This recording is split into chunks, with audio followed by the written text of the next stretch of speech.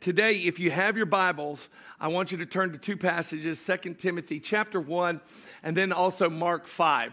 I want to speak to you a message called the power to be free. Power to be free. Now, you guys understand that today of all days is Halloween, and I believe that the greatest black eye we can give to Satan on a night where so many people are celebrating death is people experiencing new life in Christ and baptisms. And that's what we're doing. That's what we're doing here today. We're celebrating the new life that is in Christ. But around this holiday, there really is one word connected to this holiday that you need to, that we kind of all wrestle with, and that many people actually have struggled with in a very real way, and that is fear. People have been struggling with fear, and really this holiday, if that's what you want to call it, is really all about fear. Now, I grew up, in this little tiny missionary Baptist churches, these good country folks, and every year at Halloween, it was kind of a tradition that they put on a haunted house. Not a like, hey, by the way, you're on your way to hell, you need Jesus and you're going to heaven house. No, a haunted house. The pastor's wife dressed up as a witch.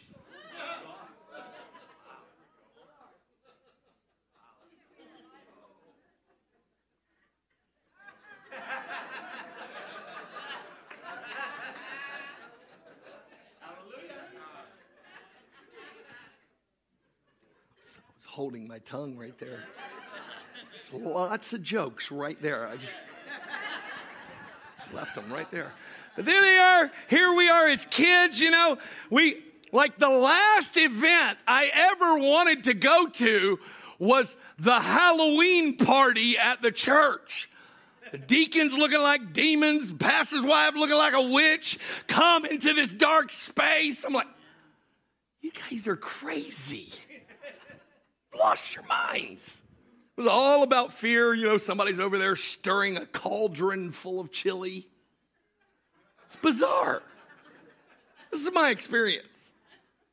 And, that's how I know some people don't understand what's really behind the fear that is connected to this holiday. And I want to tell you something today.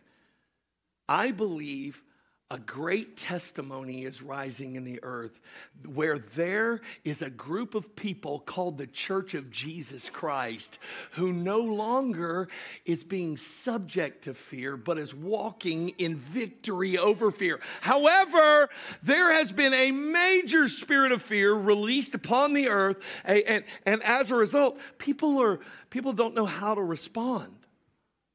Now, here's what you need to know about fear, and I'm going to kind of teach you today. Is it okay that I just help you line upon line? I could preach to you. I can do that. Come next week. Maybe I'll be a little more preachy. Today, I'm going to teach you a few things that are going to help you. From 2 Timothy chapter 1, this is what it says. It says in verses 6 and 7, it says, "Therefore, I remind you, Timothy, to stir up the gift of God which is in you through the laying on of my hands. For God has not given you a spirit of fear, but of power and of love and of a sound mind." So here's what you need to understand. The spirit of fear has an origin, and that origin is hell. And any holiday that is celebrating fear probably has its origins in hell and should be handled properly. Welcome to your anti-Halloween message. Not in the way that you think. I'm talking about the biblical way. So God says, I have not given you a spirit of fear, but of power and of love and of a sound mind. But that doesn't mean that there aren't people who are experiencing fear, anxiety. They're experiencing depression, many times paired with fear. And I just want you to know, before we get too deep into this, for those who think that, this is just this is just an attitude of heart. There's something more to this. There is a spiritual component to fear that unless you address properly, you'll never really overcome. Now, here's what Jesus says about himself.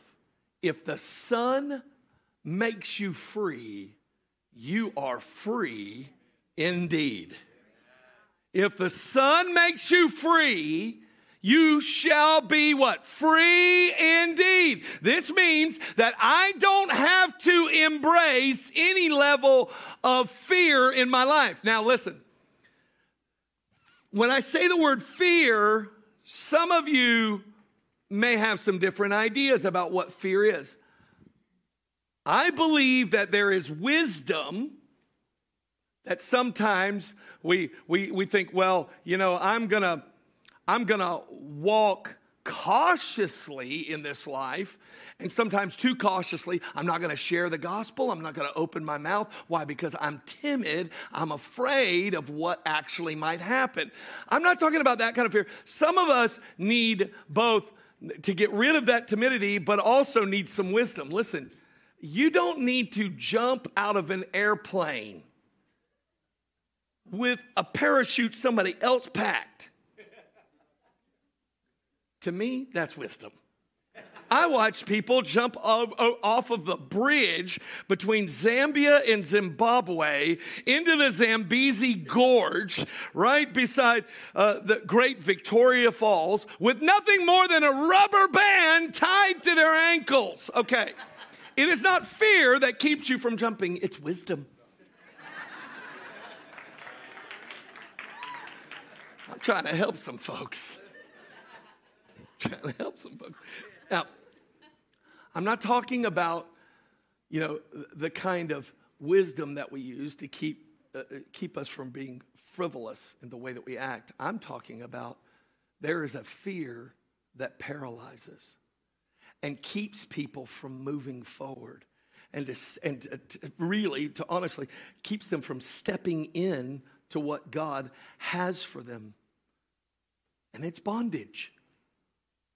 It can be described as nothing more than bondage. So what does it really look like when someone is spiritually bound? We're going to read a story about a man who was spiritually bound in Mark chapter 5. We're going to read about 15 verses, and I'm going to take some time to contrast what it looks like to be under a spirit of fear, and then what it also looks like to be under the control of the Spirit of God. In Mark 5, verse 1, it says this: Then there came to the other side of the sea, to the country of the Gadarenes, and when he had come out of the boat, immediately there met him out of the tombs a man with an unclean spirit, who had been dwelling among the tombs, and no one could bind him, not even with chains, because he had often been bound with shackles and chains, and the chains had been pulled apart by him, and the shackles broken into pieces. Neither could anyone tame him. And always, night and day, he was in the mountains and in the tombs, crying out and cutting himself with stones. And when he saw Jesus from afar, he ran and worshiped him. I just want to give you this. This is totally free. It's not a part of the message. You need to understand this. If you come in here and you've been tormented by demons, you've been tormented by the devil, I'm telling you this truth you can find in Mark 5. There is no devil in hell that can keep you from worshiping Jesus. This story is proof of it. It doesn't matter how bound you've been, how tormented you've been, how dark your life has been. When Jesus comes near, there will always be an opportunity for you to run to the feet of a Savior who will set you free. Now, he cried out in a loud voice, this demonized man, and said, "What have I to do with you, Jesus, Son of the Most High God? I implore you by God that you do not torment me." I'm just going to kind of walk you through this. This is actually, there's a Hebrew idiom here. It's a local saying that is kind of lost in translation here, but it's kind of like saying, "Hey, are we good?" There's nothing between us, is there?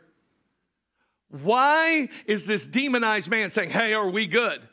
Because the demons are absolutely terrified of Jesus. They're terrified. They're like, are we good? We're good, right? We're good. That's what he runs in. Hey, we're good, right? Why? Because he sees one who is more powerful than he. And he says, I implore you, by God, that you do not torment me. For he said, come out of the man, unclean spirit. Then he asked him, what is your name? And he answered, saying, my name is Legion, for we are many. Which some commentaries believe is about 6,800. For we are many. And also he begged him earnestly that he would not send them out of the country. Now a large herd of swine were feeding near the mountains. So all the demons begged him, saying, send us into the swine that we may enter them. And at once Jesus gave them permission. Then the unclean spirits went out and entered the swine, and there were about 2,000. And the herd ran violently down into the steep place into the sea and drowned into the sea. So those who fed the swine fled. They told it in the city and in the country, and they went out to see what it was that had happened. Then they came to Jesus and saw the one who had been demon-possessed and had the legion sitting and clothed in his right mind, and they were afraid. Before we move on, I want to tell you, the most terrifying thing to our culture is not ghosts, it's not goblins, it's not large displays in your lawn of spiders and death crawling out. It's not skeletons and all the rest. The most terrifying thing to our culture is a people who are no longer afraid because of what Jesus has done in their life. That's the most terrifying thing. Why are they not afraid when this guy is screaming, naked, and decided the country club is in the graveyard? Not afraid then. Afraid when they see the possibility of what a life looks like when it's completely set free by Jesus. That's terrifying to culture. Terrifying, but I want you to see here this truth. This is my personal belief, and I'll tell you why. I believe the main spirit controlling this man was a spirit of fear. And I'll tell you why. He had many different spirits, but I'll tell you why I believe it's a spirit of fear. It's in what he said and what happened to him.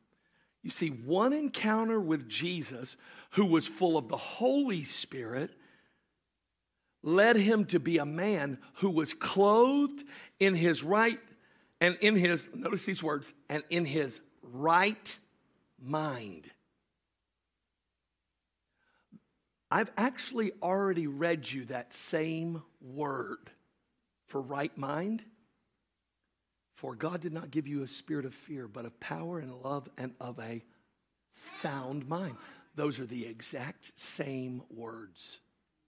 So here we see one, the influence of God's presence and work in his life is he now is in his sound mind. What was he operating in before? The spirit of fear, because they are completely opposite. He says, God doesn't give you a spirit of fear, but my spirit will produce power, love, and what? A right mind. I'm going to tell you something. There is an antidote to the spirit of fear. It is a sound mind produced by the Spirit of God in the life of a believer.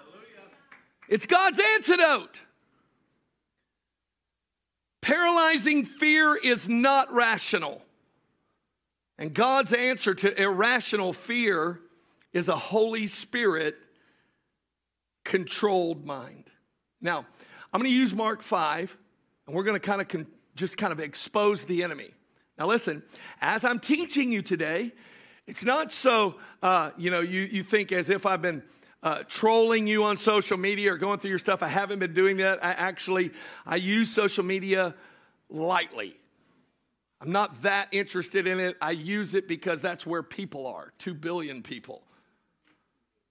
So that's kind of why I use it. So I haven't been searching through. So if you think suddenly, you start squirming because I start mentioning something that is present in your life, that is between you and the Lord.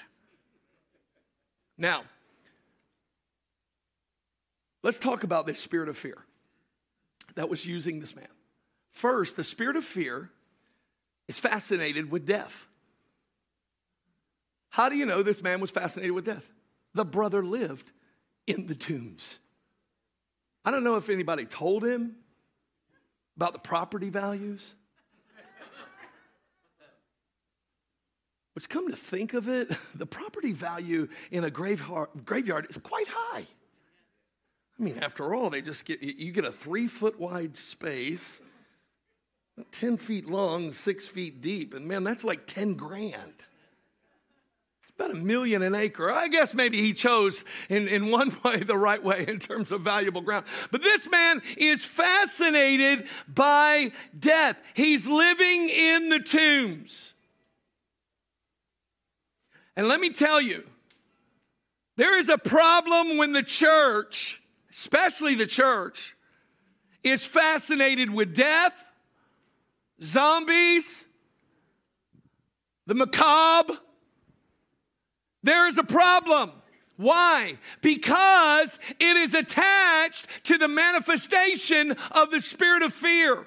I had a mother call me in great distress. She didn't attend this church. She just was told by another pastor who she reached out to, "Oh, I know a guy who can help you." I'm like, why is this pastor not able to help her? You need to call Otis over at Calvary. Then she called me, and I said, "What's your problem, ma'am?" "Well, there was a knife sitting on our counter. We were all in the living room watching TV, and the knife flew off the counter and across our living room." I'm like, yeah, that could be problematic.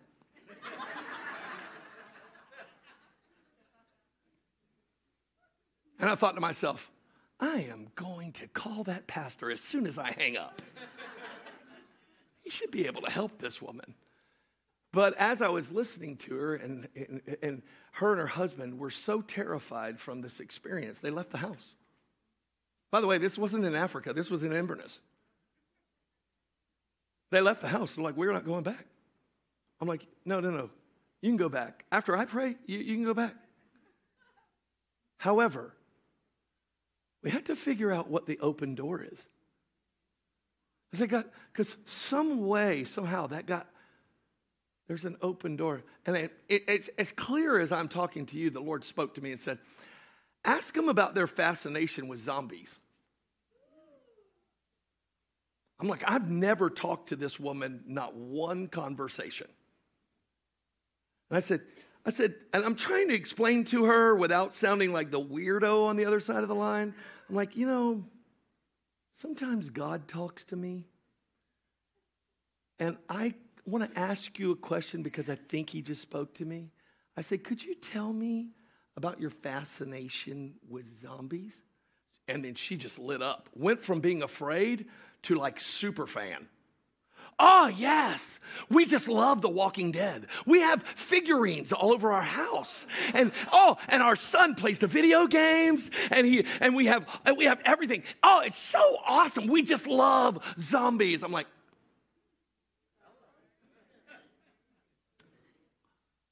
so if you would like to live in the house, here's what I want you to do. Go and close the door by getting all of that stuff and throw it in the trash. And she was like, is that really the open door? I said, a fascination with death is always connected to a spirit of fear. Listen to me, church. You need to hear me on this. If there are things in your entertainment choices that are fascinated with death, you are opening a door to the spirit of fear. And you've wondered why you could love Jesus and struggle so much on the inside. You have got to close the door. And you say, how do I do that? In prayer, in Jesus' name. Now, here's the thing. The spirit-controlled mind, the sound mind, it's focused on the abundant life in Christ. And that's what we do in ministry. We try to get people to understand what Jesus said in John chapter 10, verse 10. He says, the thief does not come except to what? To steal, to kill, and to destroy. But I have come that you might have life and have it more abundantly. People don't understand. The enemy doesn't like you. Satan doesn't like you. You can't befriend darkness. You can't befriend darkness. We used to do this play as I'm looking at Birdie down here on the front row. We used to do this play. It was great. We'd do it either on Halloween or after Harvest Night, believe it or not. And it had a great title called Death, Demons, and Dismemberment. Don't you love youth ministry? See, you think it's like some macabre thing. It was actually just all wild stories from the Bible reenacted. You say, there's enough content? Oh, yes, there is. Try it. We dressed somebody up in a bear costume and had them make fun of a prophet. There were some teenagers in the Old Testament made fun of the prophet. And then what happened? A bear comes out of the woods and eats them. We're just doing the Bible. We're just doing the Bible. We got to share the truth. I mean, you read the Bible, man. God's people are raising up. One of the evil kings runs away and gets real tired, lays down in a tent, gets told, oh, you can rest here, go ahead, take a nap. And a woman comes with a stake in her hand and drives a stake through his temple straight to the ground. Guys, you don't need HBO Max. Just get in there, Genesis to Revelation. It's an awesome book. Someone in our community, a young woman, heard about our play at a church of all things named Death, Demons, and Dismemberment. She drove to the play in her car. You want to guess what her car was? A hearse. Glory to God. I'm like, holy smoke. I was a just youth pastor. I saw she pulled up in a hearse. I'm like, wait. You don't park in the parking lot. Just stretch that right in front, right here. Right here. Everybody's got to walk around it. She is right here in the front, right here in the front. She comes in, watches the play. We give an invitation to come to know Christ. She got set free that night. Why? Because you realize that darkness is not your friend, and that what we need to realize is that Jesus has come that we might have abundant life. You see, believers, you are meant to set your mind on the abundant life that is in Christ, not on death. We're not constantly thinking, by the way, even the best of us sometimes are thinking about the great by and by. Man, I'm ready to get out of here. And while I believe that Jesus is going to descend from heaven with a shout, with the voice of the archangel and the trump of God, and the dead in Christ will rise, and then we which are alive and remain will be caught up in the air, and we'll all be with the Lord in the air. Listen, I'm not living for what comes after death only. Because when you get born again and you have a spirit-controlled mind, you are actually thinking about the abundant life God has for you here. You can't check out once you get born again. Once he encounters your life, once he deals with the darkness in you, you then become an agent to go and say, I am going to focus on life. And one of the brilliant things God does, he says, I am actually going to give you freedom to aim your thoughts, aim that spirit-controlled mind. Philippians 4:8 says, finally, brethren, whatever things are true, whatever things are noble, whatever things are just, whatever things are pure, whatever things are lovely, whatever things are of a good report, if there's any virtue, if anything's praiseworthy, meditate or think on these things. That's not the spirit of fear. That's the sound mind. So let's expose another one. The spirit of fear manifests a false strength. The spirit of fear manifests a false strength. In verse 4 it says, because this man had often been bound with shackles and chains, and the chains had been pulled apart by him, and the shackles broken into pieces. And I know that you may be thinking at first glance, how is that a false strength? This man is pulling apart chains and breaking metal shackles. How is that a false strength? Here's the issue. He was strong enough to deal with the shackles placed on him by man, but he was way too weak to deal with the bondage that had been placed on his life by Satan. Here he is, he's so bound, he cannot deal with the 6,800 visitors. He can break chains. He can make sounds like he's strong. But he's not strong at all. It's a false strength because his strength doesn't lead to liberty. A sound mind, actually, in contrast, relies on Christ's power. Listen, this is the way a sound mind thinks.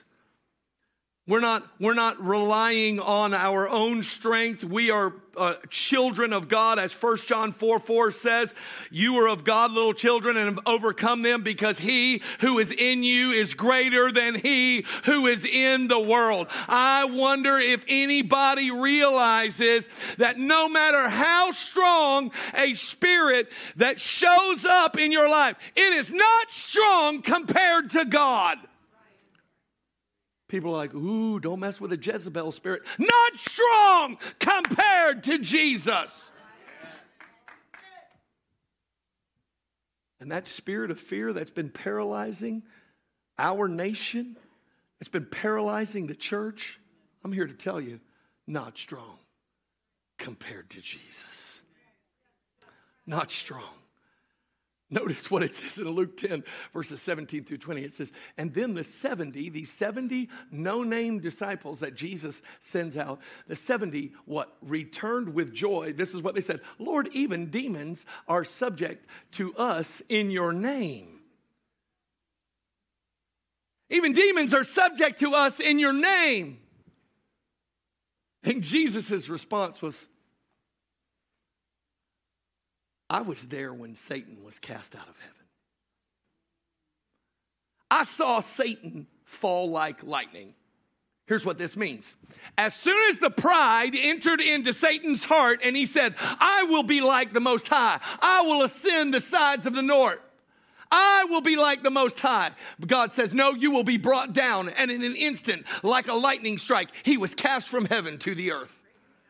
He's like, yeah, it was no problem for God. That rebellion, no problem. Jesus then reminds the 70, he says, hey, by the way, don't rejoice because they're subject to you in my name. Rejoice because your names are written on high. I want the joy in your life to be connected to the intimacy that we have as the family of God. But know this, there is not a devil, there is not a torment that cannot be conquered in the mighty and wonderful and powerful name of Jesus. He says, I give you authority to trample on serpents, scorpions, and over all the power of the enemy. Nothing shall by any means harm you. Let me give you just a couple more. The spirit of fear, this third thing, comes from this passage, rejects reason. You ever been around someone who is impossible to reason with? No, don't point. Do not look. Do not look. I saw some men. That's not the way to deal with the spirit of fear. Wisdom would have just kept looking straight ahead. That's wisdom. You may have some legitimate reasons to fear.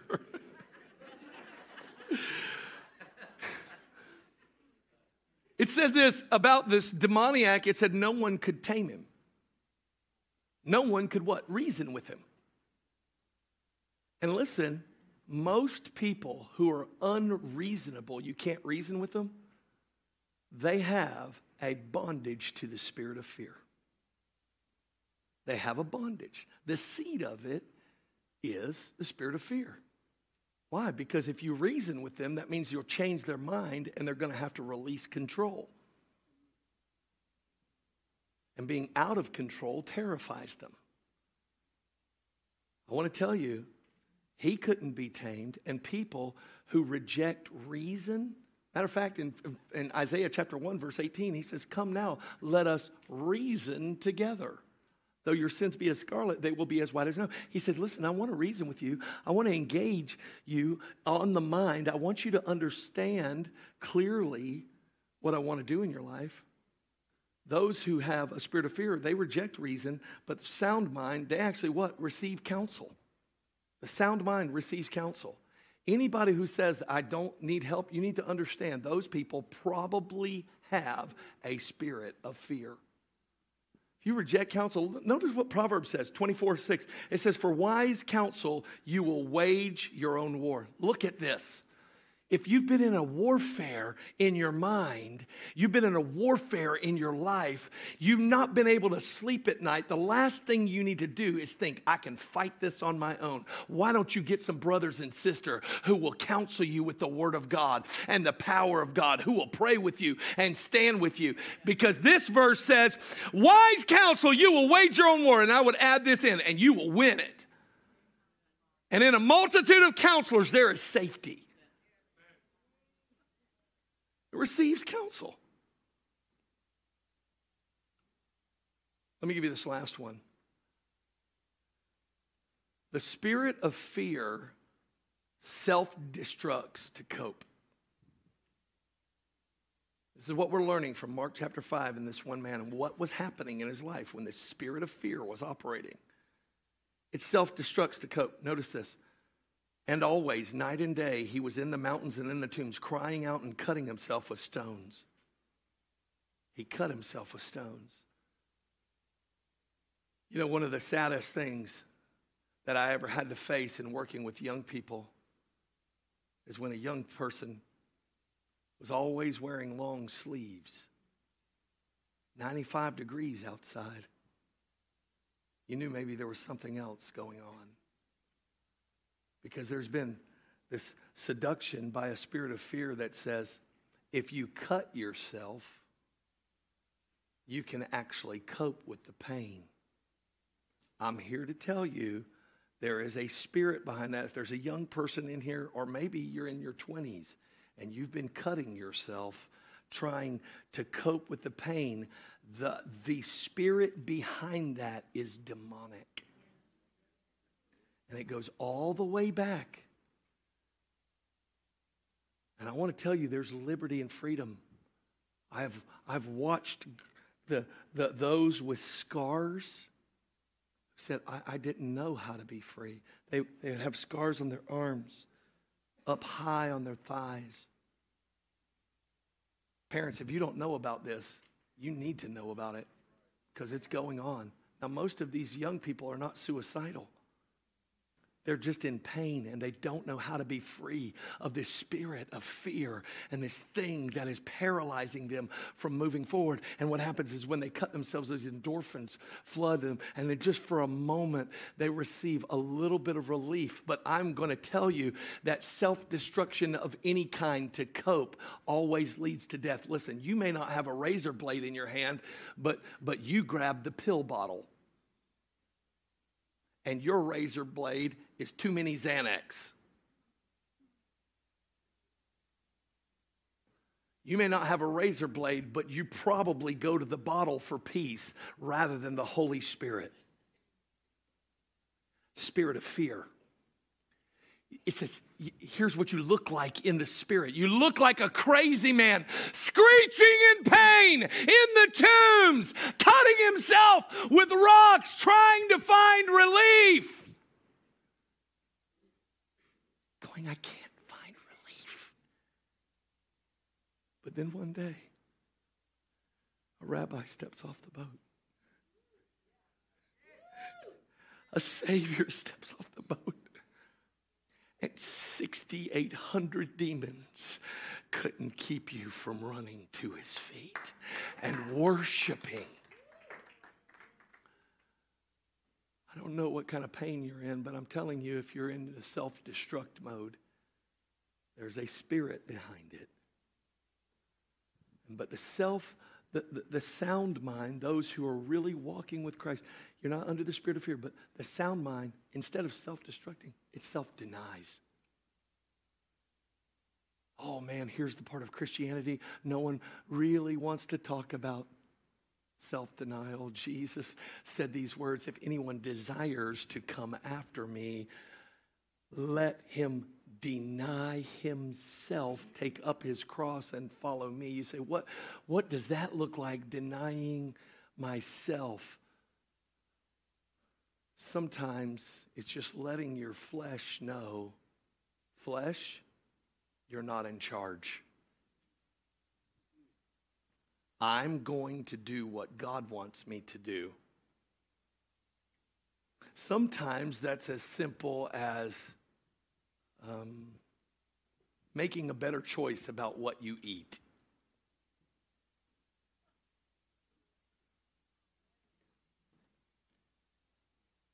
Sometimes it's making the choice to fast and seek God. Your flesh will never agree to that. You must bring your flesh as the kicking and screaming 3-year-old that it will become. Your spirit goes, I love the intimacy with God when I'm fasting. Your flesh says, I will sit here and pout.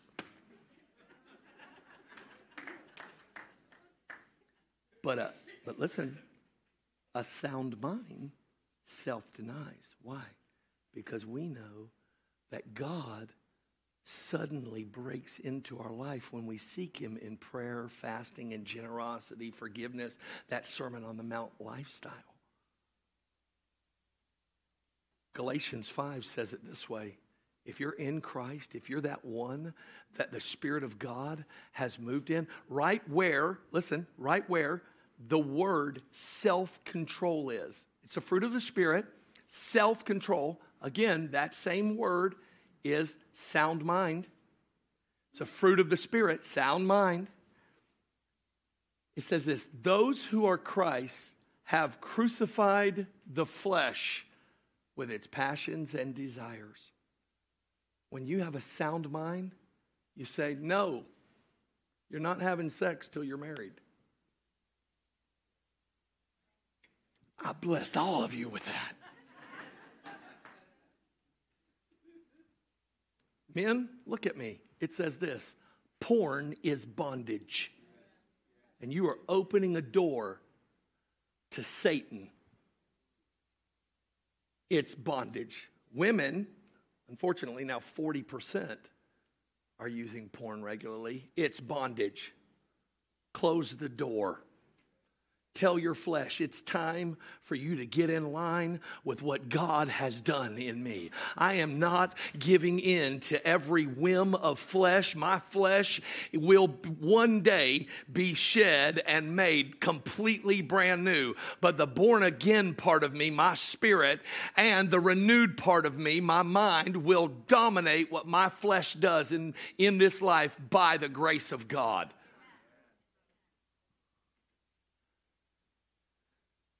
I want to finish today with this great story. The way this story ends is incredible. You should read all of it in Mark 5.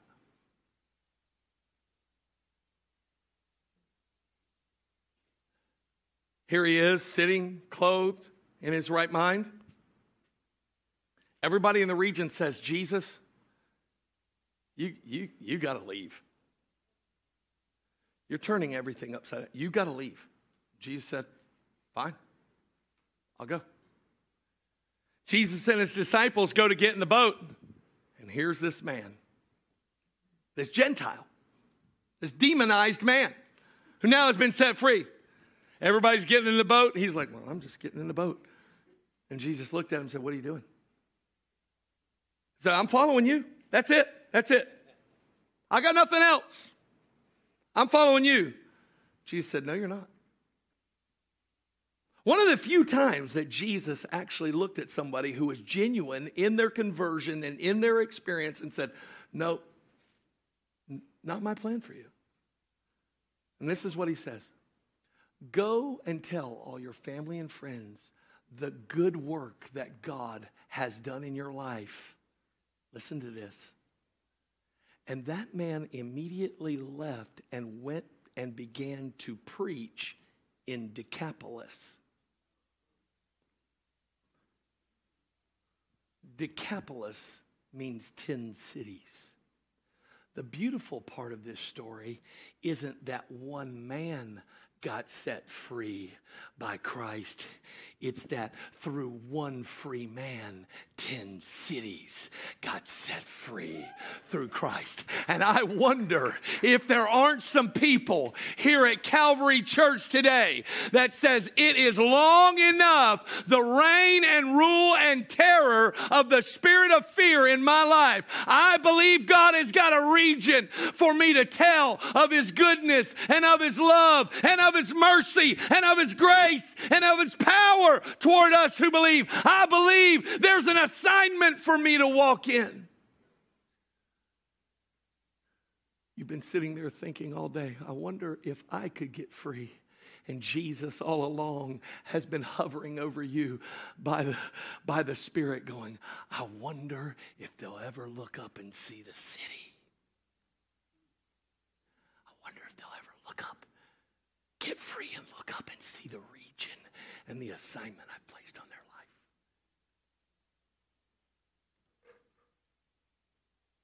Regional revival was released through one person who rejected fear and embraced power, love, and a sound mind. And that was given through Jesus.